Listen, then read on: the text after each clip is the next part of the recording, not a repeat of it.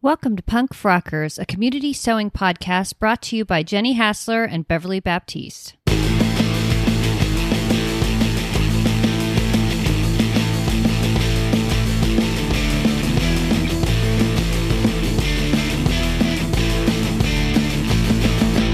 Hi, Punk Frockers. I just wanted to pop on before the show to say a huge apology to the Australian listeners. I calculated the time zones incorrectly and thought that noon New York time was 8 a.m. in Sydney. Instead, it was 2 a.m. in Sydney, and several of our listeners woke up that morning to find they had already missed the Punk Frockers prom.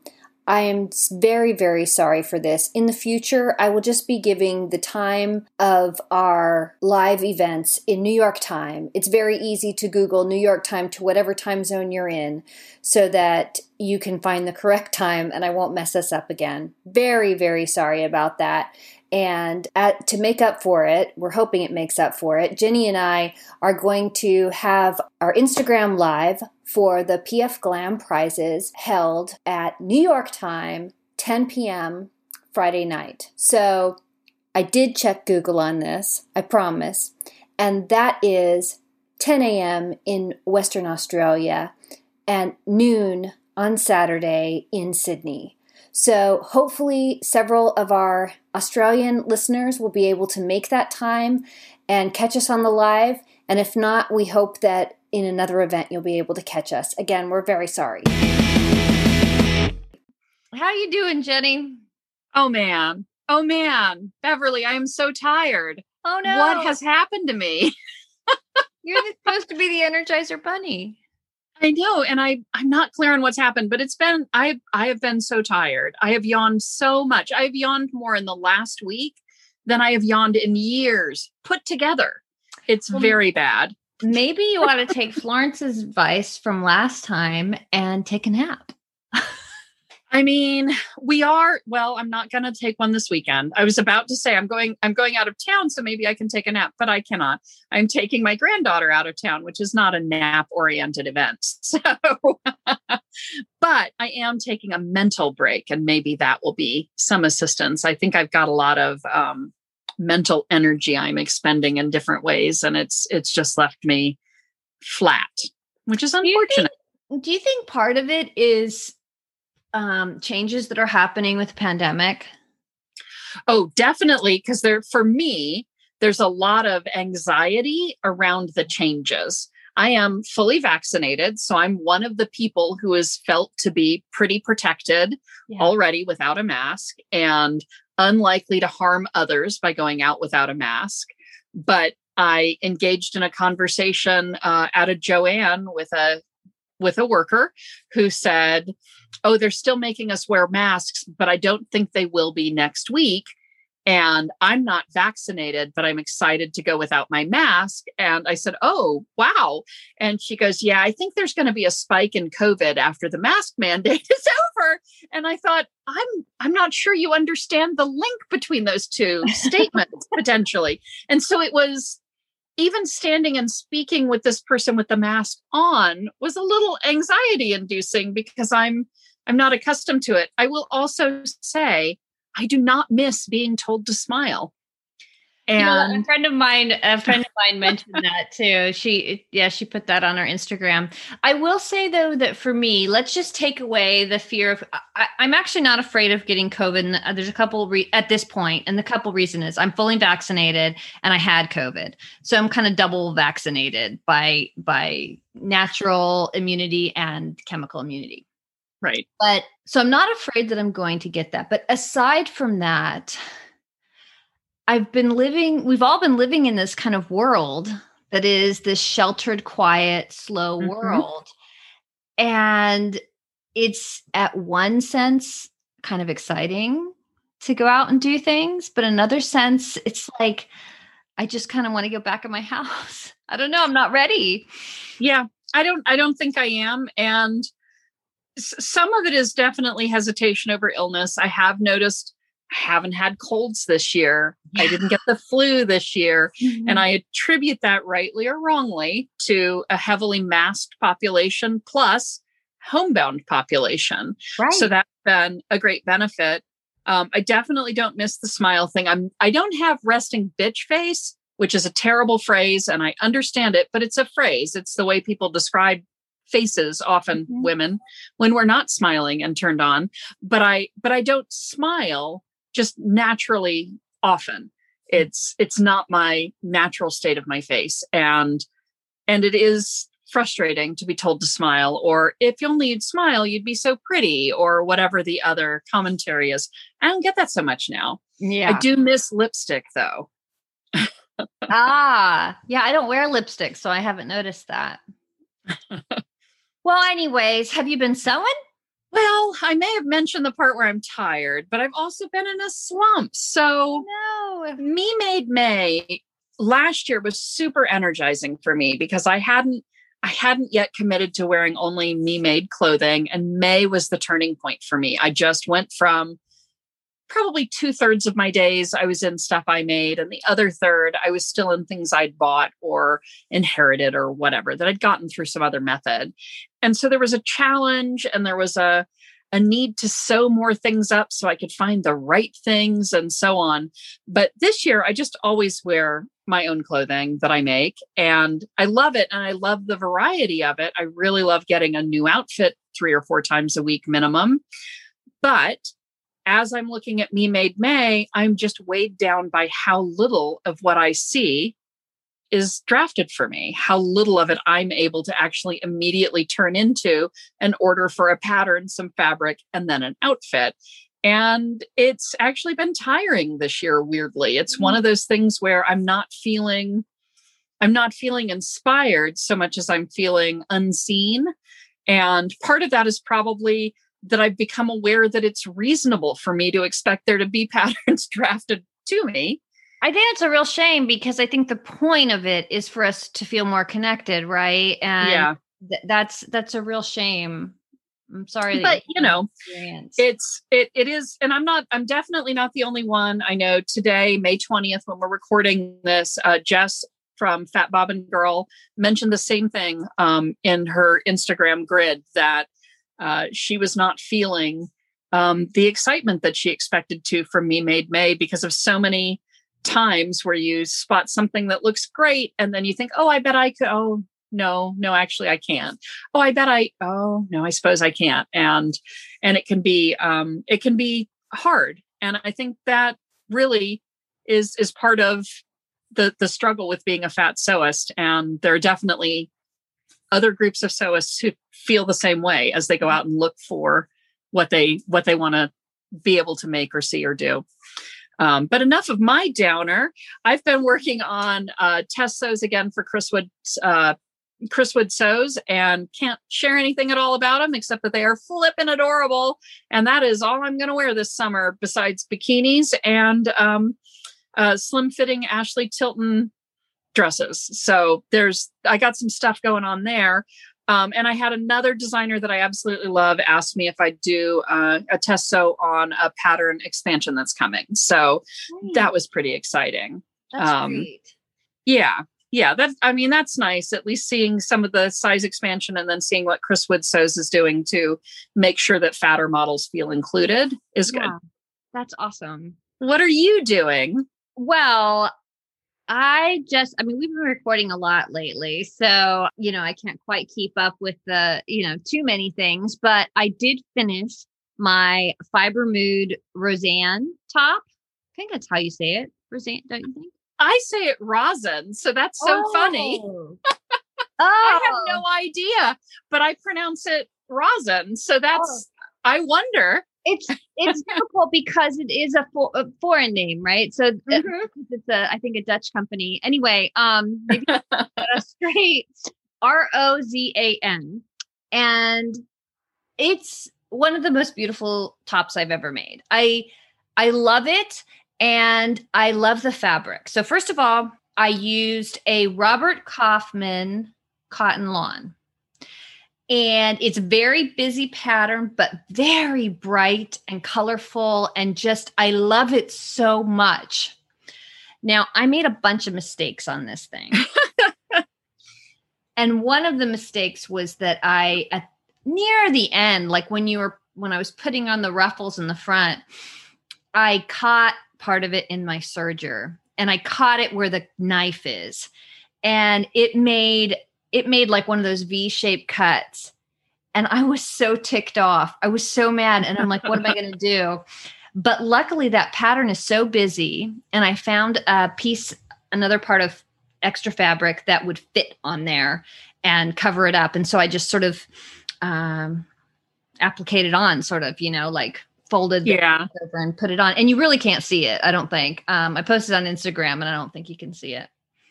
So that fabric, how many other things are in your wardrobe that are that kind of busy? Not that many. But I do wear jeans to work, so it goes well with jeans. It is fabulous. I would wear that all day long in a wide variety of dresses and overalls, but it does not immediately, for me, scream, I bet Beverly would love this. Yeah, but it is the colors that I love. Like if you saw my living room, maybe you'd think, oh, she'd like that in a pillow. but I do love it. It just has the neatest style lines on it. And I'm just really all over Fiber Mood right now.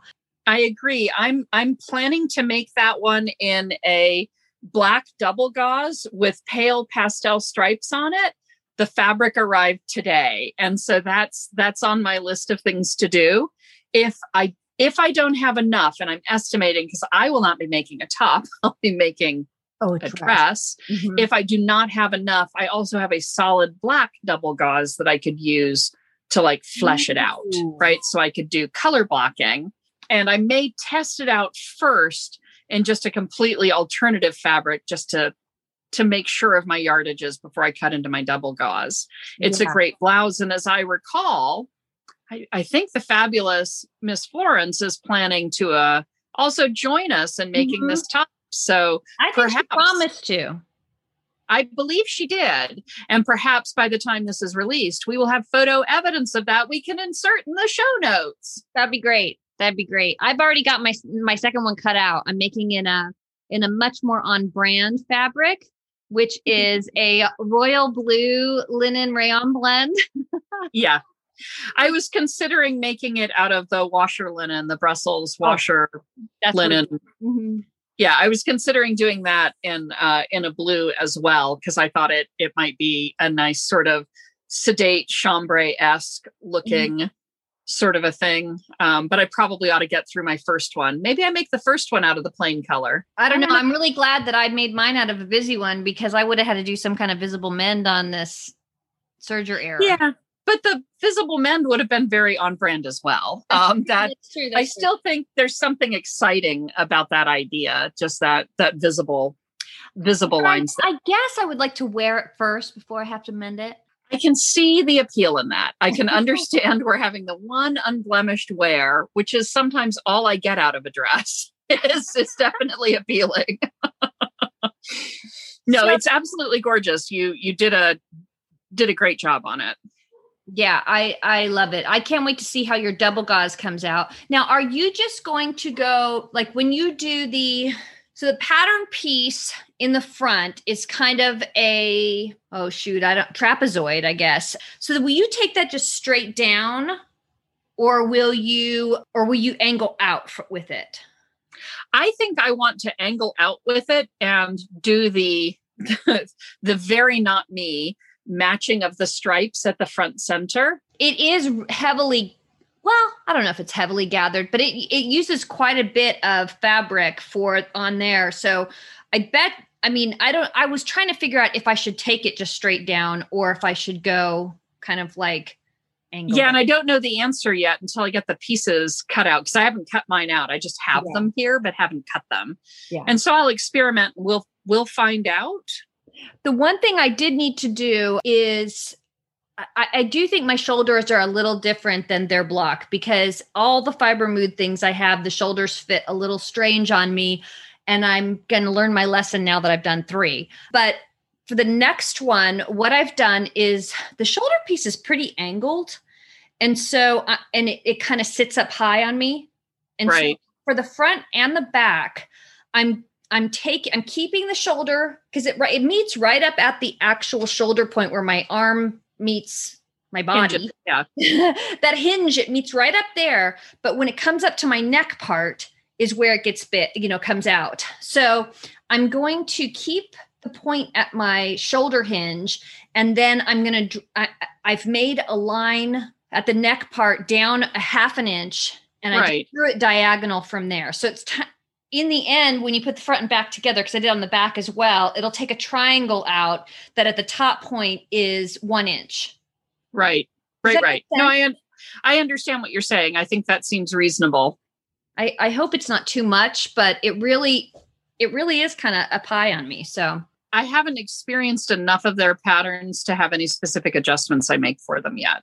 But I like the designs. They feel really fresh to me. And me too. I don't even think I know what I need. That we both love them so much, and we have such different styles, right? We do. But they're very modern, but with also there's kind of this classic vibe to them too. Mm-hmm. I don't know what it is, but I don't know. Really into fiber right now. I like them very much. I agree completely. So what's this month's theme? I wonder if people have guessed what the theme is, because we do have a theme song. We do, and it's a very good theme song. Yeah. I spent so much time in my dorm room listening to this song when I was a young person. Yeah. So the theme song, of course, is People Are People by Depeche Mode. And our theme this month is representation. And so this month we have a different kind of theme because it's not just for 1 month. That's true. We're going to extend our challenge to be a 3-month challenge. We're going to make a summer challenge for June, July, and August. So representation matters. And this month, we really want to focus on that because there are a lot of people who are underrepresented in pattern advertising. And as we talked about sort of at the top, what I touched on, what I mentioned Jess at Fat Bobbin Girl touched on, is that sometimes when you're out looking at the sewing community, which is trying to be welcoming to a variety of people, you end up actually feeling really left out. Because you go and you look for that pattern and discover it ends at a 46-inch hip. And so it's not for you. Or you go off and look at a brand that you've heard great things about, but you view their Instagram and there aren't any Black models. And that's how you would be able to identify yourself in their feed, right?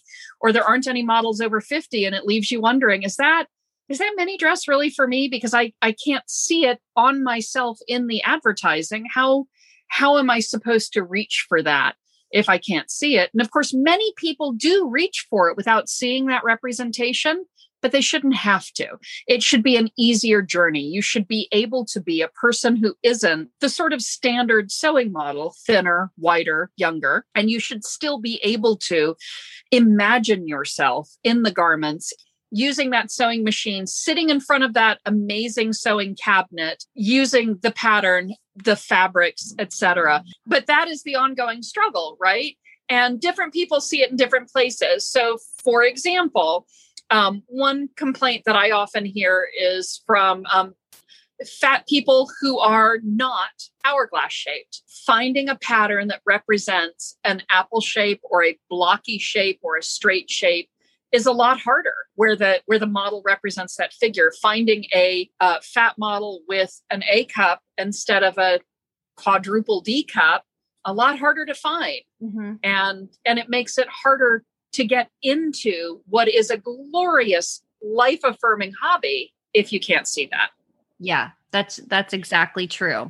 So let's start with our hashtag. What's our hashtag, Beverly? Our hashtag this month is PF Represent. And that'll be good to use from June through August. Yes. You can use that hashtag. The reason we chose to do this for 3 months is we had asked for some suggestions from the community. We received a great suggestion from our request for theme ideas. Jo, who's socially introverted on Instagram, and we will link her in the show notes, suggested to us that we have a longer than 1 month theme. So because oftentimes Jo is unable to complete a project within 1 month and would like extra time. And we thought that was a fantastic idea. And especially for our theme of representation, this gives people 3 months to add projects and highlight patterns that use underrepresented models. Absolutely. And we will be introducing new themes for July and August as well. So there will be sub themes that are also a part of this challenge so that we can continue to give out amazing prizes each and every month. So don't worry, there will still continue to be monthly prizes. It's just that the theme of representation will extend for the entire summer. It should honestly be a lifetime theme, but we'll go ahead and limit ourselves here for the challenge to the summer.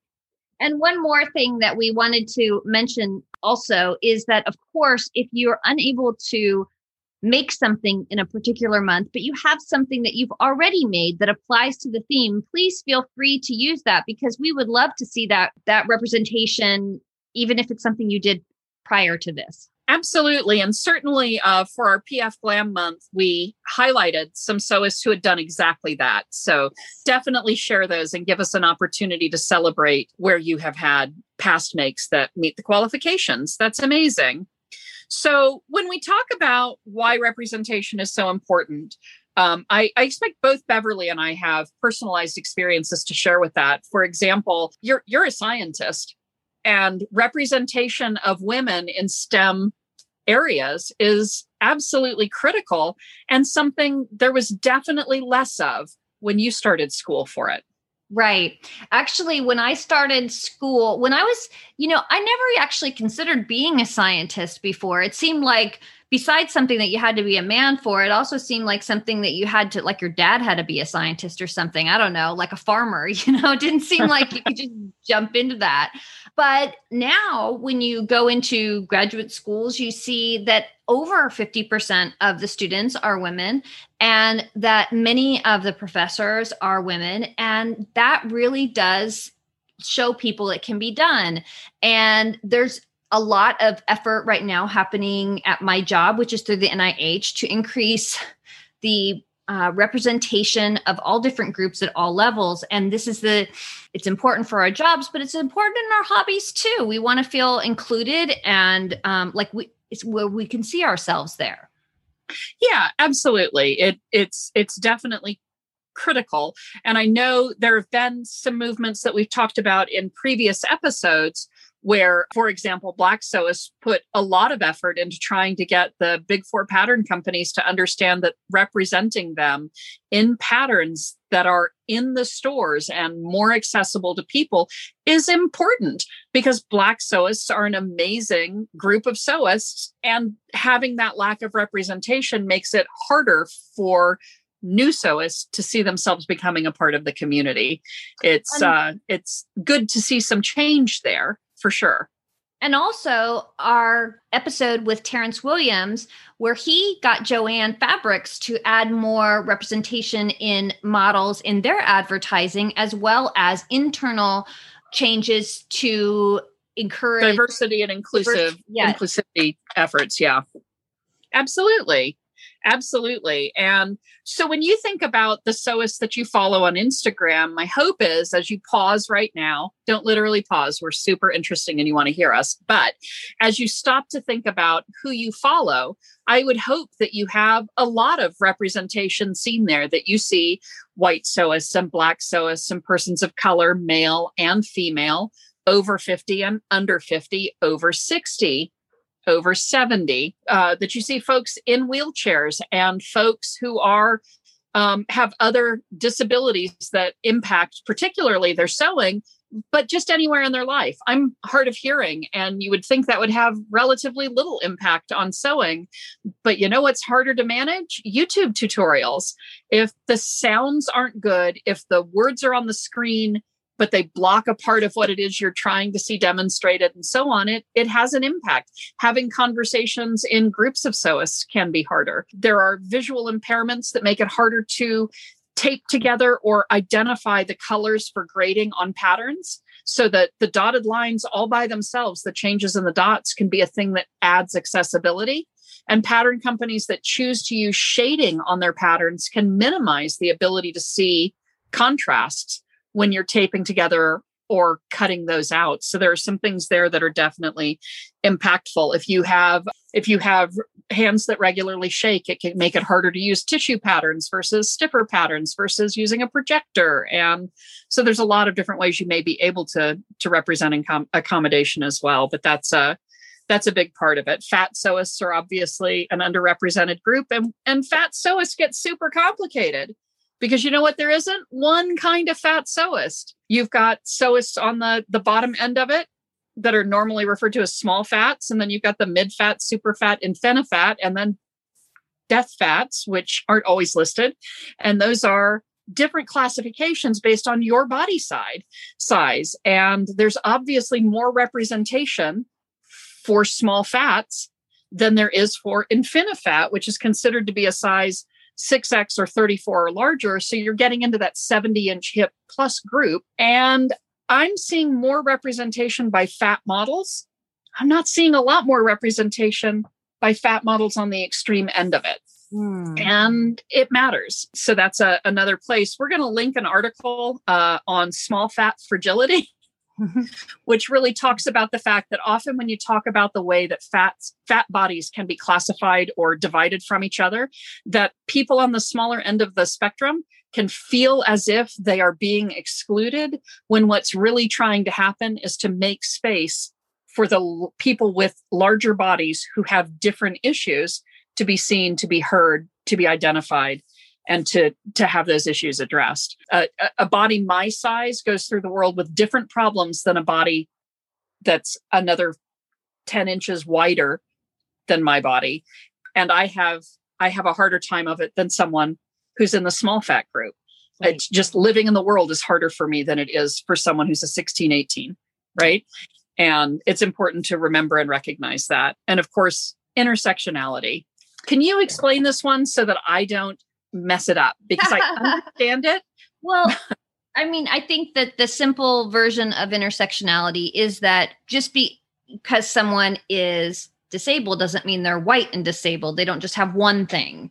They could be Black and disabled. They could be Black and non-binary and disabled. They could be Black, non-binary, disabled, and fat. They could be all of these things. And so, one of the things when I was reading about this, first of all, I noticed that disabled people seem to be the most underrepresented in patterns pictures. I could only see a few people who were disabled in pattern photos, but all of them were white. I didn't see any Black people, or I was reading and there was an article that I found that talked about why is all of the disabled representation white people? And so that's another issue in and of itself. Well, yeah. And it's important to try and find those places again where you can see yourself represented. And because people come in all flavors, you'd be looking for all flavors of representation. And that's important. And this is a really great moment for us to mention that as we go through our PF Represent challenge period, the 3 months, we're hoping to highlight patterns that have that diverse representation in models or in designers or in other ways, and highlight those on our Instagram page. And we're hoping you'll share with us those that we haven't seen, because the truth is Beverly and I will both have designers we're accustomed to and some designers we find through various searches. But I know for me, I will not describe it as a rut because I adore the designers that I tend to use over and over again. Comfort zone.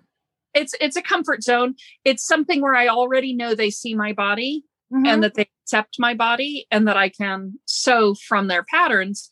But that also means there's a wide body of work out there for patterns that I'm unaware of. Exactly. And that I may be nervous about even seeking out because it's really exhausting to not see yourself over and over and over again when you go and look. There are lists that have been put together of patterns that are above a 50-inch hip, above a 60-inch hip, above a 70-inch hip, and above an 80-inch hip. And when you're at that 80-inch hip, you've got like 5 pattern companies. Right. And then you've got 10 for above a 70-inch hip. And then when you get down to the 60-inch hip, which includes my size finally, you're probably at about 20, 22 pattern companies. Below that, you're effectively at infinity. Once you're below 50 inches, there just isn't a pattern company you can't use. generally. I know Mona and Broad stops at a point, but it gets there's so much more opportunity there that it can be really exhausting to go out and find those new companies. Well, an interesting thing too there is, of course, when you talk about representation in models who are, super fat, for example, if the pattern company doesn't make a pattern that fits them, they're not going to do the model. That's absolutely true. So it works both ways. So that's the reason why if you don't see a model that's around your size, you may think they don't make it for me. Yeah. And I think that the same thing ends up being true in other spaces. You can make the argument that any garment can be worn by a person of any shade or race or gender identity for that matter. But if you can't picture yourself in it, if no one has taken the time to say, actually, I made this for you. Yeah. This was designed when I did this, I thought of you. And that's what that representation really means is when I designed this, I was thinking of you, whatever that you looks like. And you can often see that in the pictures. For me, that is the thing that turns me off when I see an Instagram feed. If I notice that one of the first and most obvious things for me is everyone's white. That's a real quick and easy view. You flip up 2 or 3 times and you're like, nope, not for me. This isn't a company that's interested in finding ways to represent their patterns on diverse bodies. I'm done. And that's a thing I do. And that takes us back to that allyship concept, the idea that if you take your dollars and give them to companies that are more representative, you benefit representation. You make it more possible for that representation to continue. And it helps to be vocal about it. Yeah. Spending your money that way is most effective when you tell the company that isn't diverse, hey, you know what? Love what you're doing, but oh my gosh, I can't imagine why you're not representing disabled models. I can't imagine why you don't have any non-binary models. Yeah. But it makes me not want to shop with you. So there's 2 things that having representation in the models does. Number one, it shows who they think is important, right? Who they expect to sell this to, or who they care about being able to see themselves in these patterns, right? It says something about the intention of the company, but it also says something about what needs have been thought of. So for example, when there's a pattern that shows somebody in a wheelchair, there's more of a chance that the designer considered things that may be important to someone who's in a wheelchair, whether they put those in the pattern or put notes in the pattern to help people out. When you see someone who's non-binary, maybe the pattern company has addressed the specific needs of non-binary people. I think those 2 things are really, really important in representation. They absolutely are. And I'm really excited to learn about new companies that exhibit or display that kind of representation. I'm very hopeful that our listeners are really able to help broaden our horizons as well as each other's as we go through these next 3 months, because I feel like I get into a place where I just keep making the same things. My 30 plus Trillium dresses by Made by Ray are a great example of this. And I would like to do better at making things from a wider variety of designers. I'd like to support that, even if I do sometimes feel that I get burnt when I go out and look and am disappointed so often. So that'll be really neat. So yeah. I think that we had listed several patterns that have models. Well, one of them I am going to talk about. Okay. The rest of them, I think we're going to save because a lot of them are from our favorite companies, right? They're companies that we represent. And I'd rather hear from other listeners first, members of our community first, that tell us, what patterns that they've seen with good representation of models. But there is one that I am going to bring up. The paprika patterns, Nautilus bikini. So I'm down for this one. This one has a max 62-inch high hip. I did size down by 2 sizes for this one. So practically speaking, if a 61 is sizing down 2 sizes from the 62 max, it probably works for a body that's larger in swimsuit fabric because of the amount of stretch and return. It is an amazing pattern. I was fortunate enough to be chosen to represent as both fat and over 50. which is where my intersectionality works here. It is a delightful pattern that was a lot of fun to be able to do this with, because you definitely don't see at any age a lot of bikini pattern models. That is not a common thing. So it was really quite exciting to be a part of that. And I know at the same time that this pattern released, Paprika released 2 other patterns. One was for a handbag and the other was for a shirt. And I know that shirt pattern had a fat black model as the model for that garment as well. So I know that the woman who helped update the drafting on these was committed to finding some diversity that she could bring to the modeling. So that was really neat. Well, I don't know if you know this, but if you go to the Paprika website, the front page of the website you're on. No, I didn't know that. Of course, I didn't know that. You are front page of that website. So that is because I am adorable. Let's be honest. It is true. And I will tell you, these are not retouched photos. So there is a lot of stretch mark going on, and I earned all of them. You sure did. Now, that's one thing we especially want people to tell us about pattern companies, where when you go to the website and you look at the pattern, before clicking in and finding the last photo that they have, the first photo that they have, we're not saying that's a requirement for the challenge. We're just saying we are especially interested in patterns that have chosen for the sort of representative model that shows up on the website when you look through their patterns as somebody who's underrepresented. Absolutely. It's, again, as you were mentioning, with the 2 things you really learn by who you choose to represent your pattern, your brand, your image, it tells you something about what that designer may value.